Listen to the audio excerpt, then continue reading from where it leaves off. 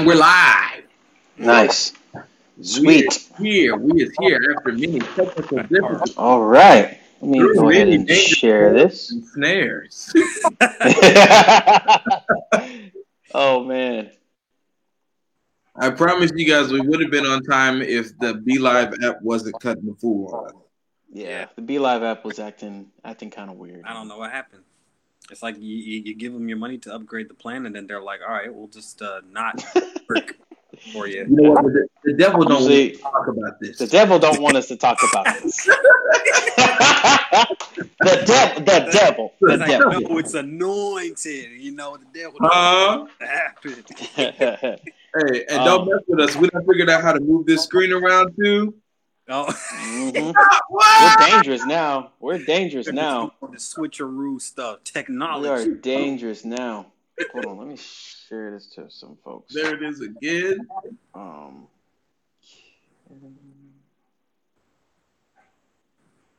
right, fellas. It's gonna be fun. Let me. It's gonna be fun. This is gonna be a good one. Time if the Be Live app wasn't clear. That's right. And don't mess with us. We done figured out how to move this screen around too. No. All right, fellas. All right, cool. All right, y'all ready? Let's do this. So, yeah, man. Tonight we're having an awesome conversation about judgment and love.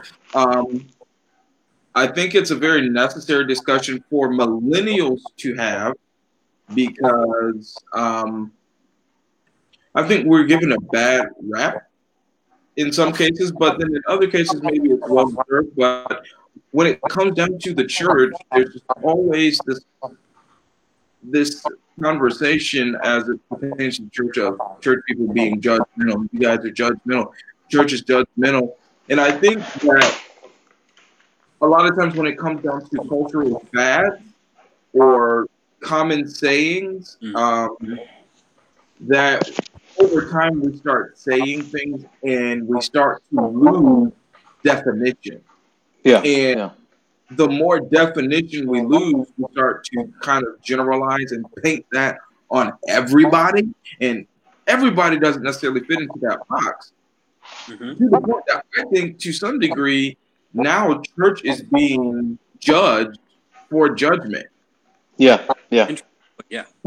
So I think that tonight's discussion, my hope is that we can maybe give some definition to what do we mean when we say love?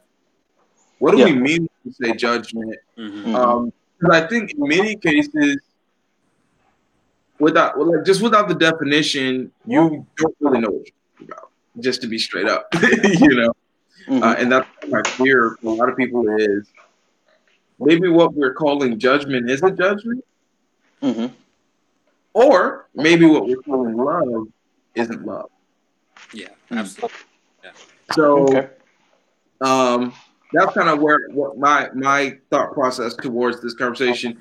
What about you guys? Where do you kind of fit in there if we were to kind of give opening remarks?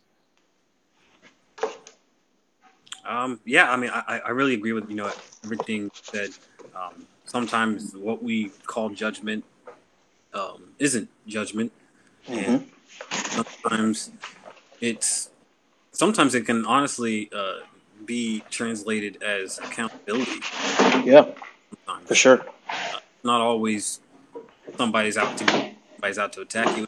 Really, this is in good timing because I saw this person tweet today about at least in the ministers spectrum about not everybody can rebuke you or correct you or something like that. Caleb, I know you saw that tweet, and it kind of goes hand in hand because a lot of people would take certain things as judgment when maybe it's just accountability, but maybe it's just simply coming from the wrong person. And it can be perceived as judgment if it doesn't come from a certain person. Most of the time, the kind of person that kind of discussion should come from is your pastor, first and foremost, parents, grandparents, stuff like that. and those kind of people. So I mean, sometimes you can say something, maybe it's good intentioned or something like that, but it can be translated as judgment, and especially gossip. Like we can talk all day about gossip.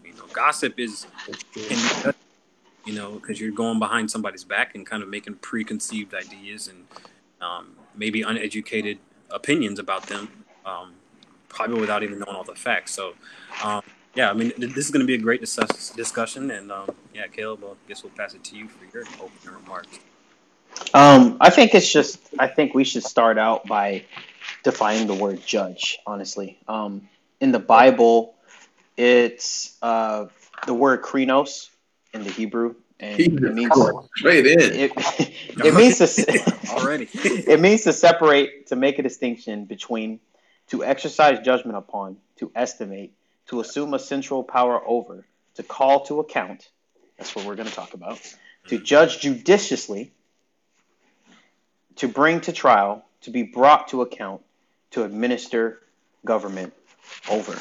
So I think when we're talking about judgment, it needs to be in the right context as to what we're talking about. Because sometimes the Bible says for us to judge righteously.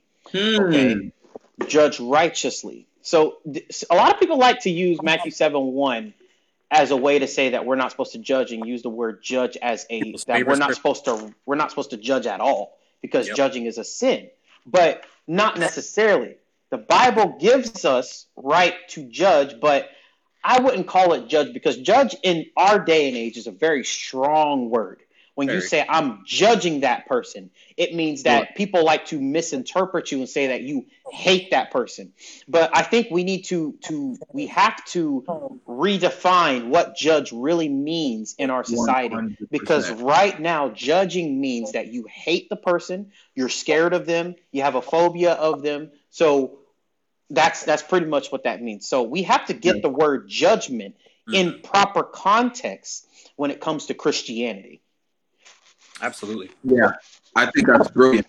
So in the context, right, to start, and I think I have a few questions here, and we can kind of guide the conversation through this.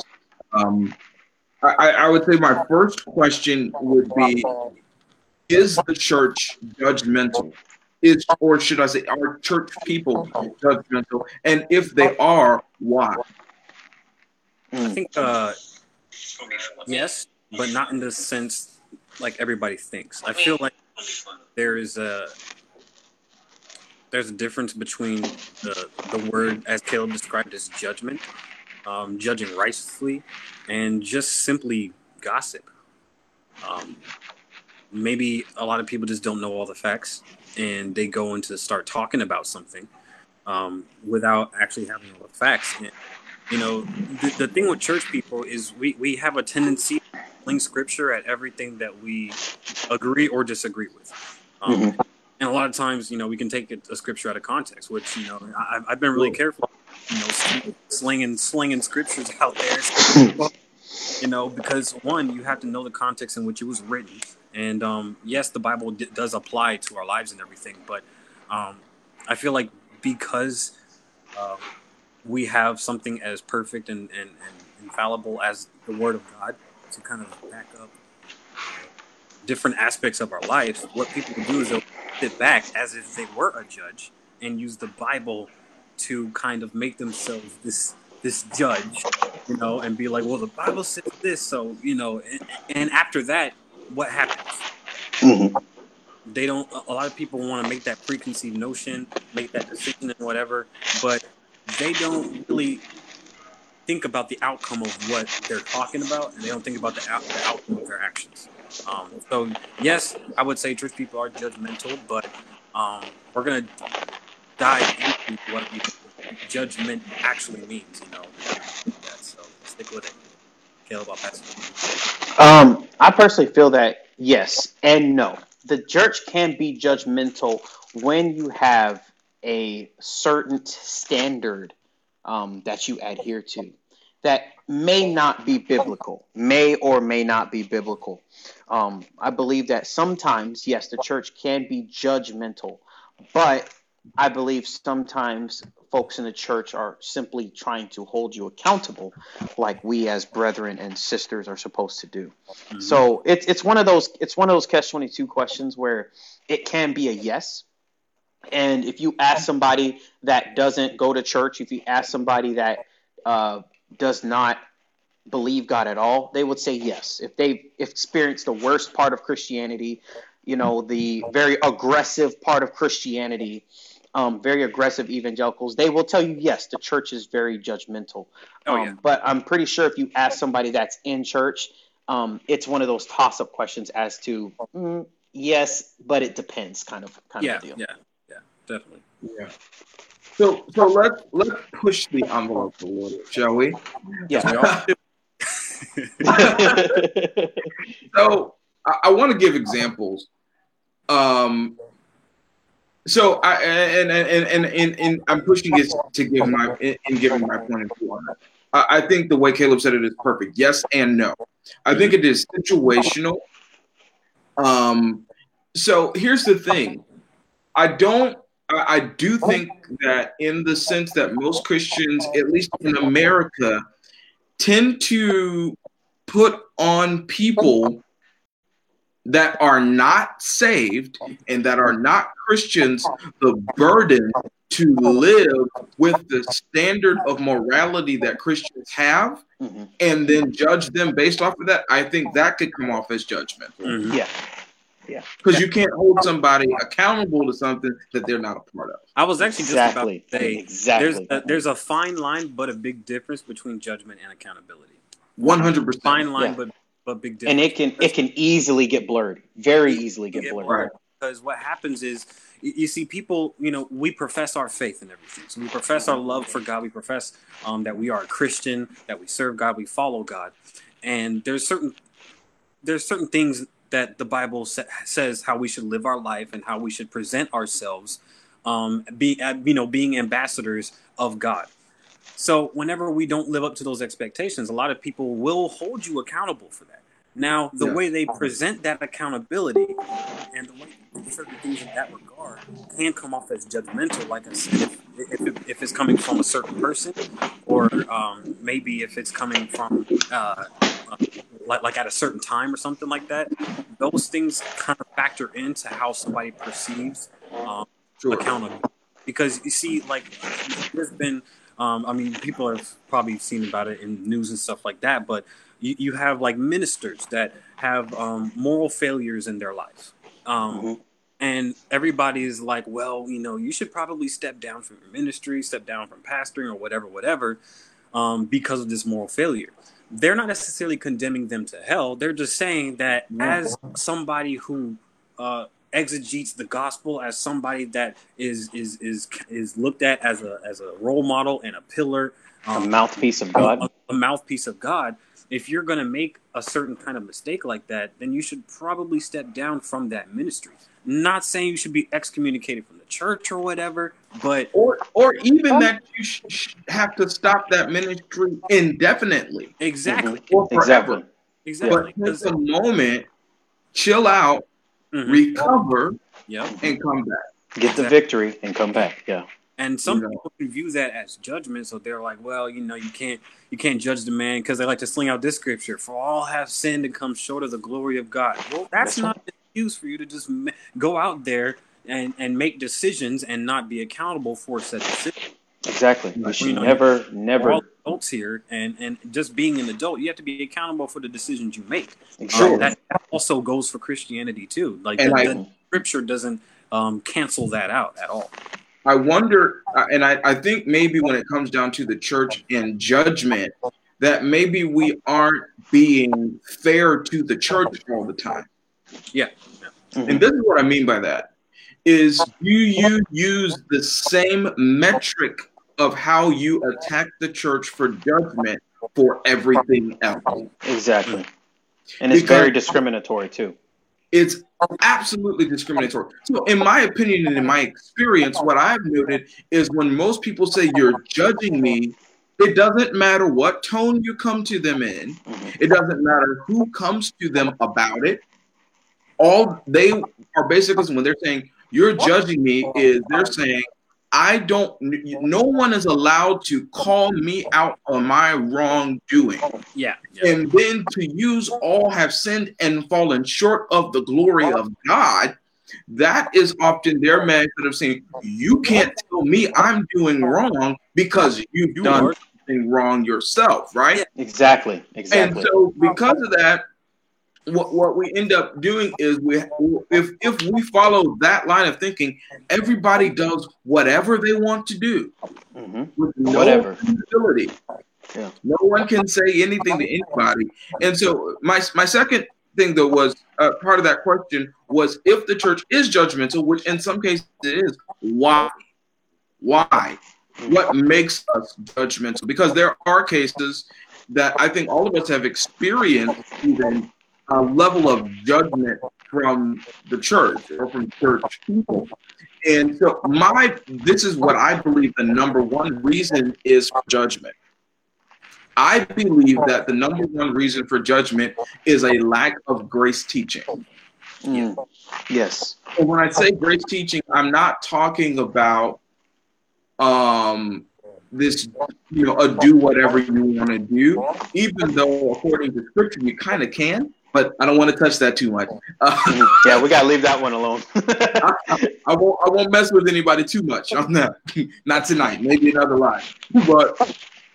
But I do hope that makes somebody go study. So, but here's my point: is I'm not talking about that. I'm talking about the fact that in most, at least charismatic or Pentecostal, apostolic, or even like Southern Baptist, like the more conservative forms of teaching, generally speaking, we emphasize strongly the necessity of grace for salvation. Mm-hmm.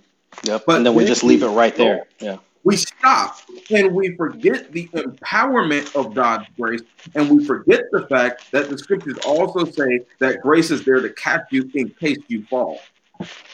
And so we presented to people in church this idea that when you receive the Spirit of God into your life, when you are saved, you are a new creation in your flesh, and you're not. So they literally start to believe almost that when you really get saved, you don't want to watch pornography anymore. When you really get saved, I'm just going to go there because this is what they're teaching you, and it's why. Go ahead. Yeah, go ahead. Really get saved, you don't want to go out and have sex anymore. When you really get saved, you're not going to have any leanings towards homosexuality, towards drugs, towards alcohol, or whatever your weird proclivity is. Like, that is completely gone. Yeah. And so because they've taught that, right, you have, I think this feeds into why many people even judge the church harshly when church people make a mistake, is because you presented to them that if you were really saved, that none of this would ever happen. Yeah. Yes, sir. So I think that if we would emphasize the necessity of a life lived through the grace of God. Yeah. And not just a life saved by the grace of God. That's right. Yeah. That we wouldn't have as much judgment from others when church people make mistakes, and our approach in accountability would be more humble. That's right. Yeah. Especially humble, especially yes. Because in those more traditional type sectors, and Brother Joseph brought up a good point. They do a lot of public kind of bashing type things. You have they'll call out the drag queen, or they'll call out the drunk or something like that. But then that same person that's calling all those people out have their own mess that they got to deal with, but they don't really call out that. And they're hitting up the drag queens behind the scene. Yeah. Right. Let's just talk about it. But it's interesting because they do that, and they almost, like Justin said, portray that almost like you're perfect when you're saved. Like you can't do no wrong. You're just this perfect human being that can't make a mistake because for some reason you don't need to repent because you've been saved. If you were really saved, I ain't even gonna go there. Yeah. I heard someone earlier today. I was listening to an interview, and this man, this preacher said that another mentor of his had said something to him in a short while before he was to pass away. This was actually someone who the person who made the statement was Oral Roberts. Oral Roberts said this to one of his mentees. He said, "There are some things that I never had complete victory over." This is Oral Roberts getting ready to die. He says, "There's some things I never had complete victory over, but I learned how to manage it." Mm-hmm. Yeah. Yeah. I think, and I don't want to go too deep into this because we've got other things to go to, but I think that maybe we have portrayed a false image of deliverance. Yes. Or maybe an incomplete picture of deliverance. Definitely. Because we told people that salvation, when you're saved and when you receive Christ and when God is in your life, that basically everything you want to do is what God wants you to do. And you like your desires and God's desires are 100% aligned. Mm-hmm. But if that was really the case, then we would never have a Garden of Gethsemane. Mm-hmm. Facts. If that was the case, there would never be a moment where Jesus said, "Not my will, but your will." Yeah. Mm-hmm. Which indicates that Jesus in the Garden of Gethsemane, preparing to give his life for all of us, has a completely different desire than what God has. Yeah. Exactly. Isn't that interesting? Mm-hmm. So according to the idea that many church people have about deliverance, about salvation, Jesus would not qualify for deliverance. Mm-hmm. Mm-hmm. Jesus needs to be delivered. Jesus needs the devil cast out of him because he does not agree with what God wants at that particular moment. So I think that maybe sometimes deliverance doesn't look like I don't want it, or I only want what God wants. Sometimes deliverance doesn't mean I don't want to smoke. Sometimes deliverance for some people looks like, nevertheless, not my will, but thy will. So maybe deliverance looks like sacrifice. Exactly. Yeah, I was gonna bring that up. Maybe deliverance doesn't always mean that you don't still like boys or that you don't still like women, but maybe deliverance looks like, in spite of that, Mm-hmm. in spite of the desire of my flesh, I'm going to serve God. I'm going to do what God wants anyway. Because and that brings up a good point. Because I mean, I remember talking with some friends a while back, and the subject came up. It was just kind of an odd subject, but it was like, what do you think God's love language is? And everybody had their own different, things. That's a good question. And then I remember reading this scripture, and I'm sorry it's not coming to my mind right now, but I can kind of give you an overview. I remember reading the scripture where Samuel told Saul that obedience is greater than sacrifice. Yes. Mm-hmm. So being obedient really is the deliverance that you're talking about. That is really where that comes into play, is when you have your own desires, you have your fleshly desires, of course, but you're going to be obedient to God despite that. Just like you mentioned, the Garden of Gethsemane. That worked. I mean that works out perfectly because it's really obedience is what God is looking for. Yeah. And I feel like that's the main driving force of deliverance, and that's what it's really about, more than like, okay, all your desires are taken away, like you don't desire this no more, you don't. I mean, in some people's cases that is true, but it takes a process. It takes a process for them to get from wanting something to not wanting something, especially if that was something that they really craved before. But it's really just being obedient and following the way that God has provided for you, because everybody's process isn't the same. That's right. Perfected in their own timing. That's right. Being obedient to God and His plan for your specific life is really where that comes into play. Now, where some church people go off is they think that people should kind of work probably faster you know, and especially with like newcomers, they're like, okay, well, when are you gonna stop doing this? When are you gonna stop doing that? And then when they kind of, I mean, for lack of a better word, relapse into what they used to want and used to do, then they're just kind of like, well, they weren't really delivered, or this and that, and then judgment sets in. Yeah. And then those people are just like, well, I don't even know if I want to go back to that church or something like that, because it's like I can't measure up to that standard of perfection that has been right. Yeah.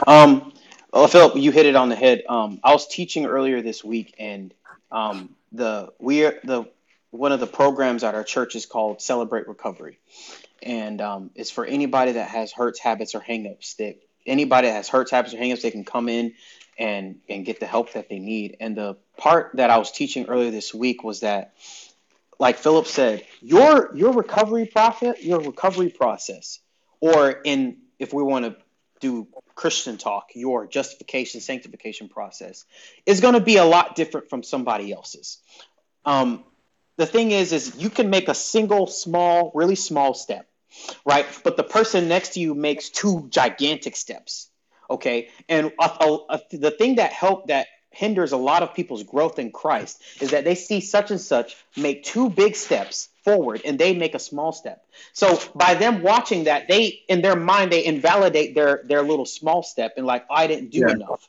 I didn't do enough. Well, such and such is making two big steps. And I told everyone, I was like, you cannot compare your process to somebody else's, because everybody has the Bible says, work out your own salvation with fear and trembling. It's not gonna. Some people, they come into the church and they get it. You know, they start adhering to the Bible, and it's easier for them. Some people, they come in with trauma, they come in with baggage, and it's a lot harder for them to relinquish that. It's a lot harder for them to relinquish that control to God. Sure. So for them, it's going to be a lot slower. For that person, it took them a few years to get in. You know, that's a bad term, get in line, but it took them a few years to kind of progress in Christ. But for these people, it's probably going to take them essentially longer, probably 7, 8, 9 years. That is why we have the grace of God. Literally, that is why we have the grace of God. Because like Justin said, the grace of God catches you when you fall. It's not a license to sin, but it's there when you sin and you're like, God, I'm sorry, I shouldn't have done that. And God's like, it's all right. Come on, keep progressing. The thing is, God does not require perfection. God requires progress. And a lot of people Wait. Whoa. Run that back. God does not require perfection. God requires progress. I don't think they heard you. One more time for the Holy Ghost. God requires progress. He does not require perfection. And the thing is when we grew up as millennials in the generation before us, we were always taught that when you became Christian, and I talked about this in the class, when you become a Christian and you get the Spirit of God inside of you, you're automatically perfect. That is not how this works. That is not how this works. Because there are people who are getting saved, there are people who are getting the Holy Ghost, and they are still struggling with the sins and in Bible terms, the thorn in their side that they've been dealing with ever since they were a little kid. They're still dealing with the trauma that they had to deal with when their uncle or their auntie decided to impose themselves on them without their consent. They're still dealing with that trauma. Yeah. So the thing is so the problem that we had for probably the last 15 years is we have people getting saved who do not know how to address their trauma.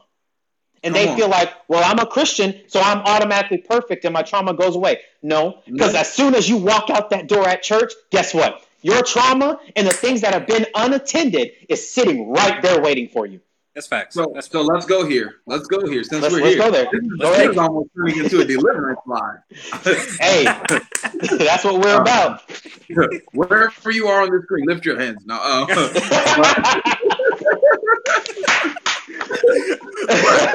Your living room. Go ahead. Check this out. So, and we're gonna hit the. Let's go to something that some great comments that I saw come up here that Joseph Underwood posted. He says, "How Man, let's deal with this one because he posted a lot of good ones, but there's some specific ones I wanted to touch. Right here, he says this. He says management may require therapeutic attention, rehabilitation, and love instead of unnecessary special attention, aka judgment. There's another one, and this is one right here that I think is really good. Mm-hmm. He says, how many times does the church get people delivered but forget to continue outpatient treatment? Yes. Let's understand something when it comes physical to therapy. when Come on you now. come to Christ, or even if you are already saved, throughout your life, you are dealing with different things that develop mindsets and habits. Mm-hmm. Mm-hmm. And just because you've gotten saved, or just because you've gotten a demonic spirit cast out of you, does not mean that those habits, that those memories are not still inside of you, that those mindsets aren't still there. Especially if you have been under demonic influence, you need to understand this about demonic influence. Demonic influence mimics the Holy Ghost. Yes, it. Yep. Oh yeah. Oh yeah. Demonic influence mimics the Holy Ghost. The Holy Ghost comes in and begins to develop you and form a nature in you, right? It begins essentially, let's break this down to its bittiest bits. It will give you suggestions in your spirit for how you ought to and ought not to operate, how you ought to and ought not to think. And it develops within you a new psyche. Mm-hmm. You don't think that the devil's going to do the same thing? And so if you are saved now, if you are delivered now, you have got to go through not just a process of getting a demon cast out of you, but you've got to go through a process of undevelopment. Mm-hmm. That's time. That is time. That is self-care, or being self-aware. That is. Wait a second. What did I do? And that takes intentionality. But what we often have taught in church is no. Come up to this altar call and come here. Let me lay you out. Pick him back up. Lay him out again. Pick him back up. Blow on him. Sit in their face. I'm sorry. I'm sorry, Justin. I'm sorry, but I have never seen how that has helped anybody. I don't either. Never. You know, because even if you anoint them with anointing oil, and they're still going out and wilding, they're just a greasy demon. That anointing oil didn't do nothing. Imagine this. Imagine when Samuel anointed David to be the next king of Israel, that he was like, nah, I'm good. I'm just going to sit here with the sheep and live out the rest of my days out here. What about that anointing oil that you were anointed with? Yeah. Does that just magically take over you like a puppet or something like that, and then take you where you need to go? No. Yeah. Don't like that. And I like what you said, Justin, because ministry is not about church services. Ministry is about what happens outside of those services. You gotta run that back. Gotta run that back. Ministry is not church services. Mm-hmm. It's not. Ministry happens when you're having that one-on-one conversation with people. I think I alluded to this on one of our past lives, but dialogue will precede deliverance. Yes, sir. You help people by just having a conversation. You don't have to have pulpit. You don't have to talk like you got laryngitis or something like that. You ain't got to do all that. Sometimes you can sit down in a living room or something like that and just be raw and real with a cup of coffee and literally just have your Bible in your hand and just talk about it. Be like, well, the Bible says this. Here's why. Yeah. You can get through this. You can get over this hurdle that's preventing you from living your best life. Let's put it that way. Yeah. You know? So, and I think that's one thing that the church needs to kind of get over is ministry is not you preaching in a pulpit. It is. It's not. And here's the thing. It can be, because preaching is the declaration of the word of God. Mm-hmm. But the ministry that really can change and mold somebody in their progressive walk with God happens outside of a church service setting. You know, So And I love what you said, Justin, because that was going through while you were talking. what you just said about ministry, and I just want to throw this out there just because the scripture talks about Jesus going on a fast, right? Yeah. And the Bible says after he had fasted, that women ministered to him. Mm-hmm. Yeah. They didn't preach. They gave him food. Yeah. I think that one of the things, and we got to get back out of here, but one of the back into our line of questions, but we don't went off from this whole judgment thing. Yeah, this is a deliverance live now. Yeah, like, we done moved. The spirit took over the service. Well, what we've got to learn how to do is become more practical when it comes down to people's process. Absolutely. Yes. We have to be very patient. Got to become more practical when it comes down to people's processes. Yes. Because what I've realized is we a lot of times are effective at gaining recruits to our religion, but we're not as effective at actually helping people. Go ahead, Justin. So they become conformed to what we do. Yeah. Right? Because you keep coming here and eventually you'll get it and you'll stop. Or at least you'll learn how to do it secretly enough so that we don't know that you're doing it. Mm-hmm. But I don't know that we really are developing people to actually transform. Yes. You see, and that kind of bothers me because then what is our evangelism really all about? Is it really us trying to help people? Man, we are way off. I feel it. Yes. Is it really that we are trying to help people really experience this fullness of life that Jesus talks about in John chapter 10, verse 10, this abundant life? Mm-hmm. Are most church people actually experiencing abundant life? I'd wager to say no. No. Yeah. You are experiencing a club. You don't even know God, half of you, because you don't understand how he works, how he thinks about you. Mm-hmm. And maybe another reason, just to circle this back, one of the reasons why church people can be so judgmental is because they think that's how God looks at them. Mm-hmm.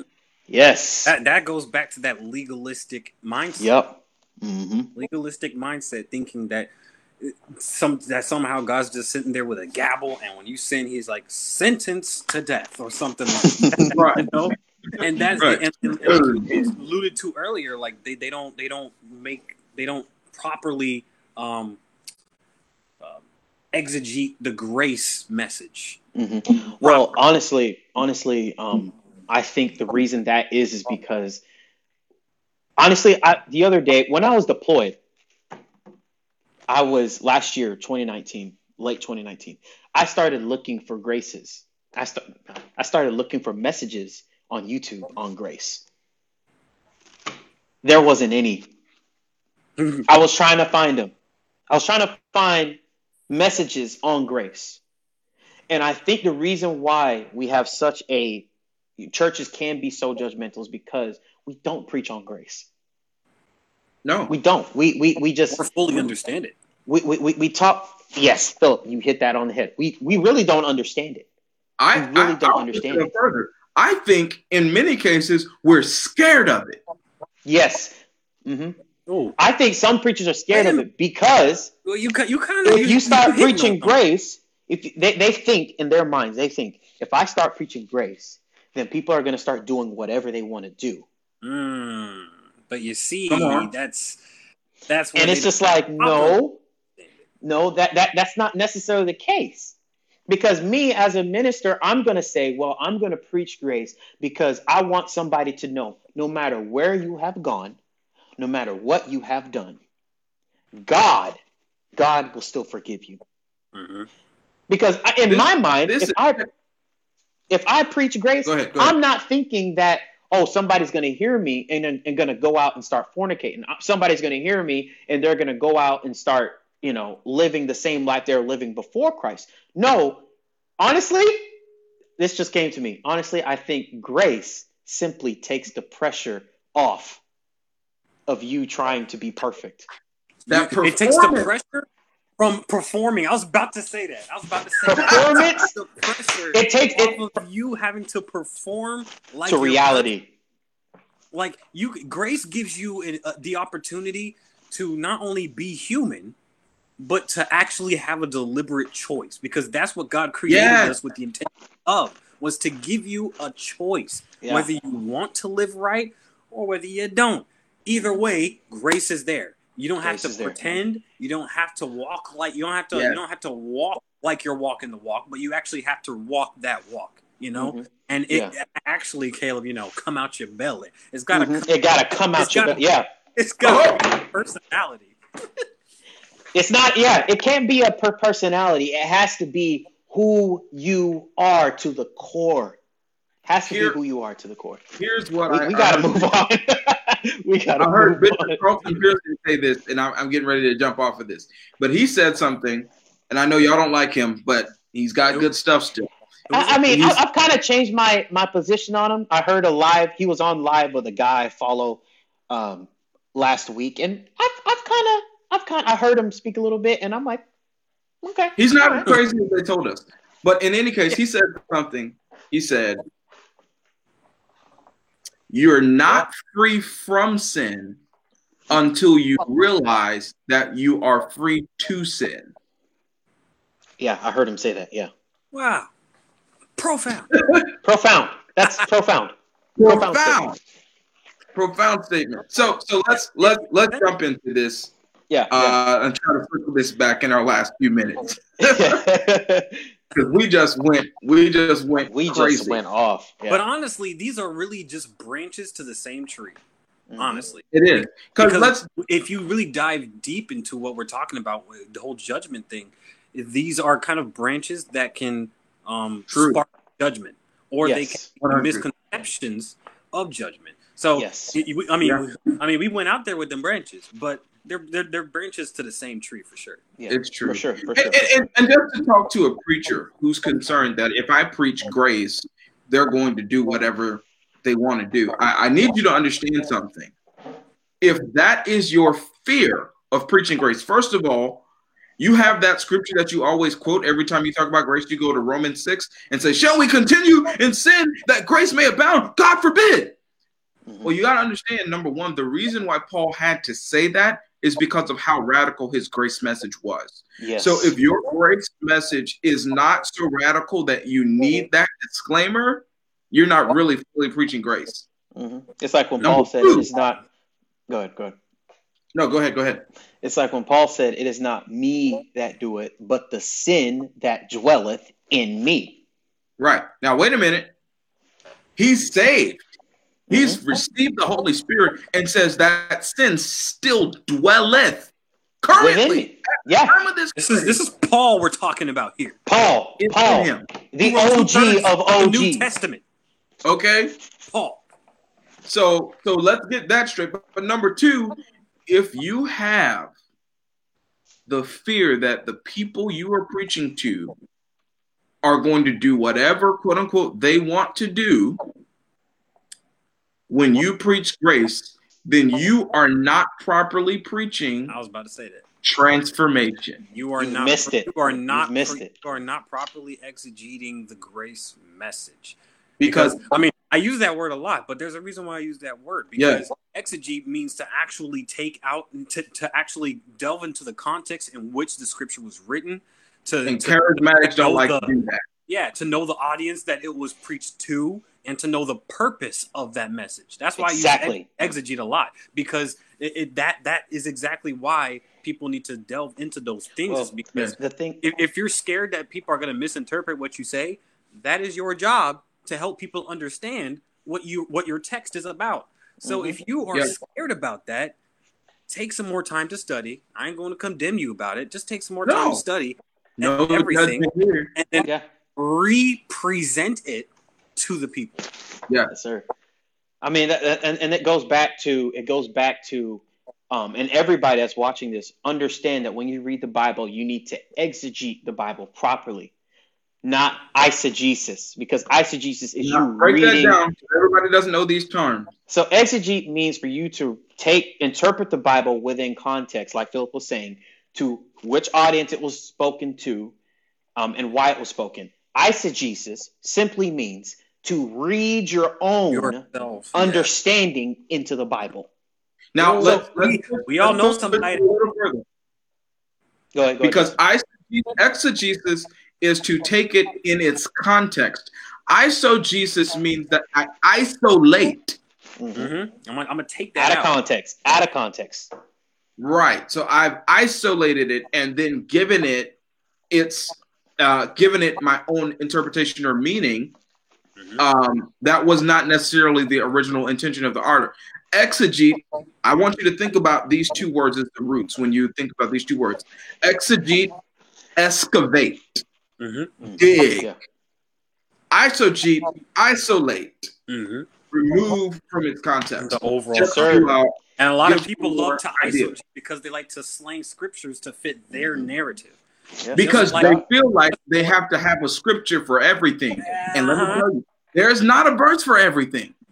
Yeah, it's just like this whole dumpster fire of an election that we had. You should have seen the amount of out of context scriptures that were getting slang on Facebook by Facebook credentialed ministers. It was ridiculous. It was ridiculous, and it took everything with me to scroll past and not say anything. Yeah, same here. Same here. It's like, well, the thing is with eisegesis, you can do whatever you want. Because like Philip said, I have seen so many apostolics, I've seen so many people who claim to be Christians who take scriptures, they've read these stupid conspiracy theories, baseless, and they take scriptures and they say, well, Donald Trump, because of this scripture, Donald Trump is the anointed. And I'm just like, it took everything within me. Okay, we got to go on to question 2. But I'm just saying, guys, eisegesis, no bueno. Exegesis, bueno. We never got off of the first question. Yeah, we didn't. Yeah, we got to go to. Let's see how many we can go through now. Yeah, we've got a few. So let's try to get through some of these on the topic. I think let's touch this and jump off of it, I guess. This question, I think we need to have this discussion. Is there a place for accountability within Christianity? Absolutely. Yes. Is there a place for accountability? Now, I want to give a scripture that I think really deals with this, and that's Matthew chapter 7. Mm-hmm. And listen to this, because Jesus's idea about followers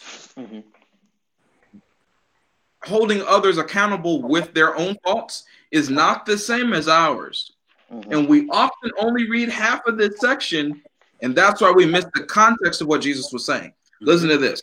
This is Matthew chapter 7. I'm not going to read it. I'm just going to give the explanation. You can go find it yourself. Matthew chapter 7, the scripture talks about Jesus saying that you are going after someone with the mote in their eye, and you have a beam in yours. Yep. Right? Now, we stop there, but that is not where that section of scripture ends. The next thing he says is, "Oh, thou hypocrite." Sounds good. Yeah, you're a hypocrite. You got a beam in your eye. He said, first, take the beam out of your eye, and then you can properly judge the person with the mote. Yeah. Right. So he's not saying you can't judge them because of your issue. He's saying address your issue so you can properly see the other person. Yes. Because a lot of our judgment comes because we are trying to judge you to make ourselves feel better about what we're doing. Yeah. Oh, yeah.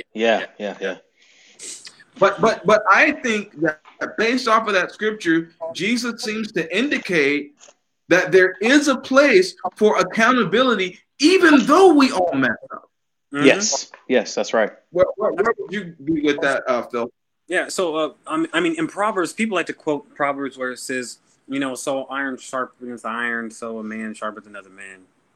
But iron sharpens iron. If you're copper, you can't sharpen iron.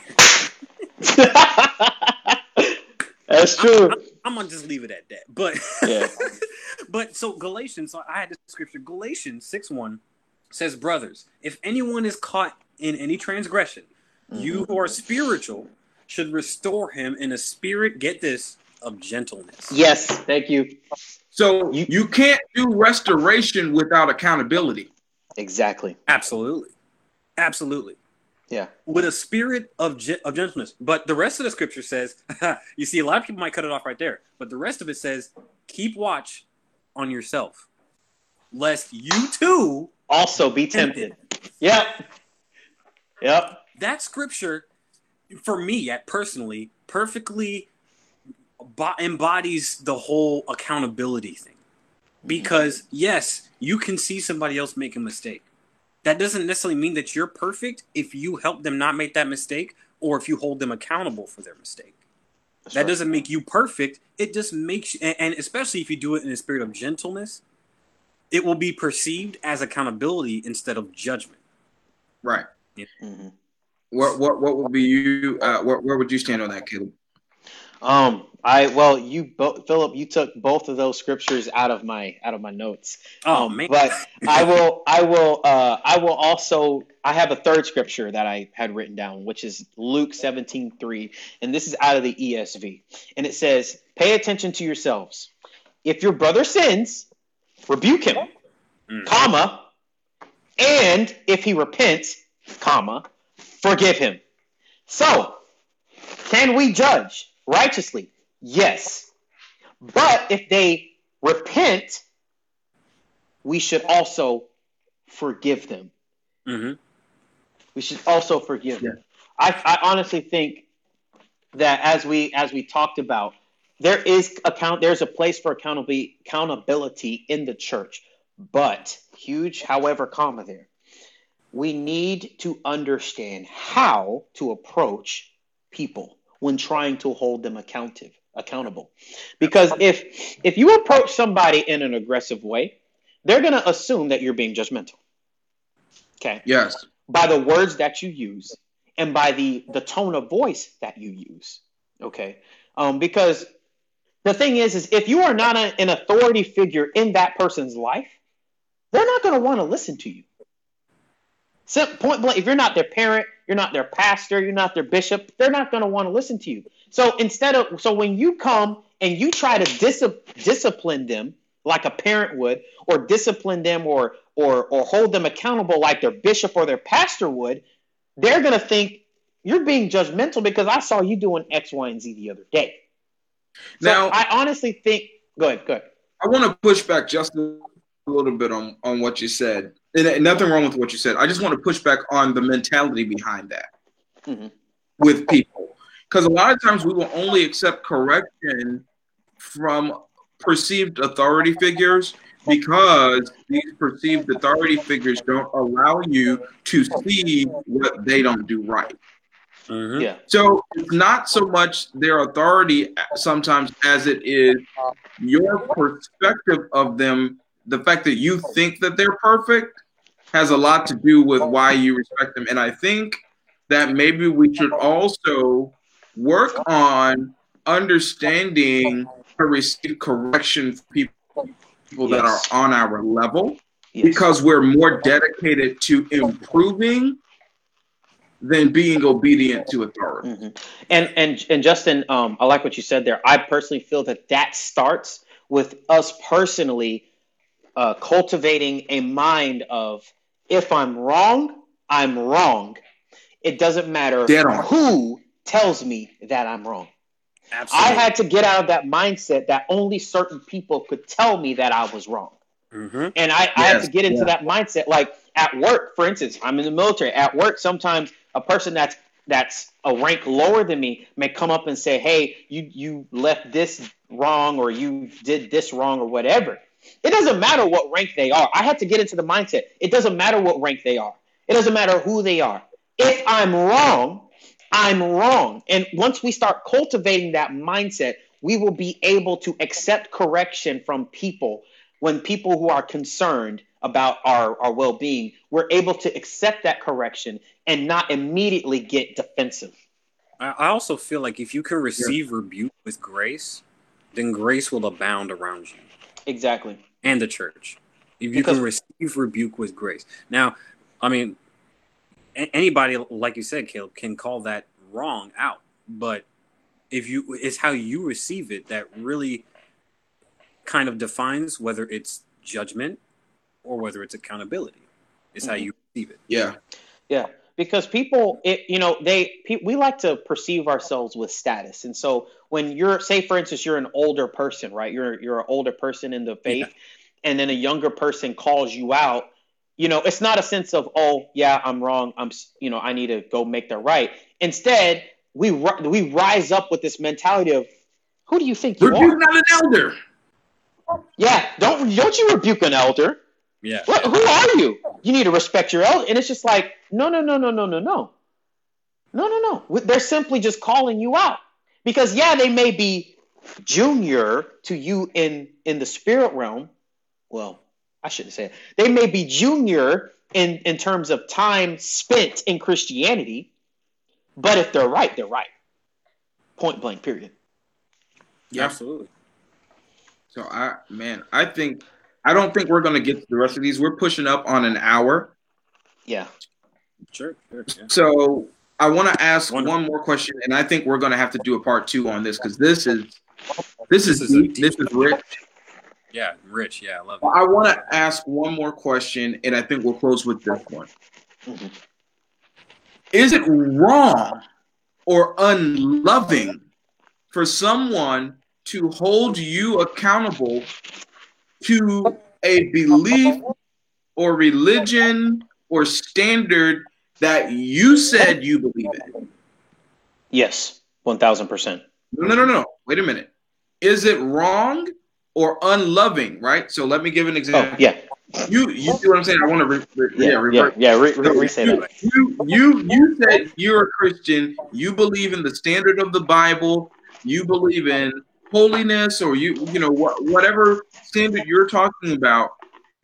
Okay, let's just give an example. So you say, I'm a 100% paper Bible saved Christian, and I don't believe in having sex before marriage. That is wrong. And then you get caught having sex before marriage. Yeah. Mm-hmm. Is it wrong or unloving for you to be held accountable for that? Is that wrong? Not even. Because like I said at the beginning, your profession of your faith and the values that you hold, the fact that you profess that to everybody around you means that those people can hold you accountable for the same thing that you profess out of your mouth. They're not making it up. They're not being judgmental. It's just saying like, hey, you believe this, right? Like aren't you the kind of people that think that this is wrong, but yet you're doing it? Some people may ask that question, and however the situation goes from there is situational. But if you profess that, then I don't think it's unloving or judgmental. If people hold you accountable for the faith that you profess. Yeah, 1,000%. It's like, I'll give you an example. It's for whenever somebody says, I want to lose weight, right? Right. And I'm going to do a live about that personally towards January 1st. But when somebody says, when somebody says, I want to lose weight, and they're like, oh, I need accountability. I'm going to lose these 40 pounds. Boom, boom, boom, boom, boom. And then when somebody catches you eating a donut and they say, I thought you were losing weight. Like I thought you were losing weight. You shouldn't be eating a donut. And you're like, well, this is my cheat meal. Okay, it's the same thing. James 1:22 says, "But be ye doers of the word, and not hearers only, deceiving your own selves." Yep. So if you profess to be a Christian and you believe all these standards and stuff, do not be surprised when somebody is expecting you to do what you profess that you are wanting to do. And not necessarily somebody that is in your faith. Exactly. A lot of people be like, what if Jesus was next to you? Would you do this or would you do that? And I sit here and I'm like, Jesus sitting here, but what about people that aren't Christians, Mm-hmm. What about them? Like, what do you think about those people? What if they were next to you and the faith that you profess is you're not holding up? You know what I'm saying? Mm-hmm. Yeah. So, yeah. Great point. Yeah. 1000%. It's like when, for instance, I've noticed a trend here. I like to call them Trump worshipers, but the folks who worship the man, that are running around promoting conspiracy theories and all that kind of stuff. My question to them is, and this is probably a question that people who are not in our faith, evangelical faith, are asking. You're asking me to come to your church. You're asking me to come receive God, receive the Holy Ghost, and all of that. And I'm not, and everything's, my life is going to be a little bit better and everything. But here you are promoting fear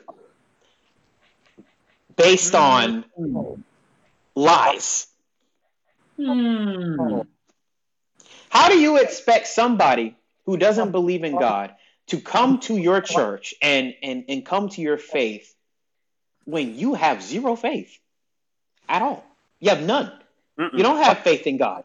Mm-mm. Because if you had faith in God, you would understand, well, if Joe Biden becomes president, well, that means that God probably had a plan.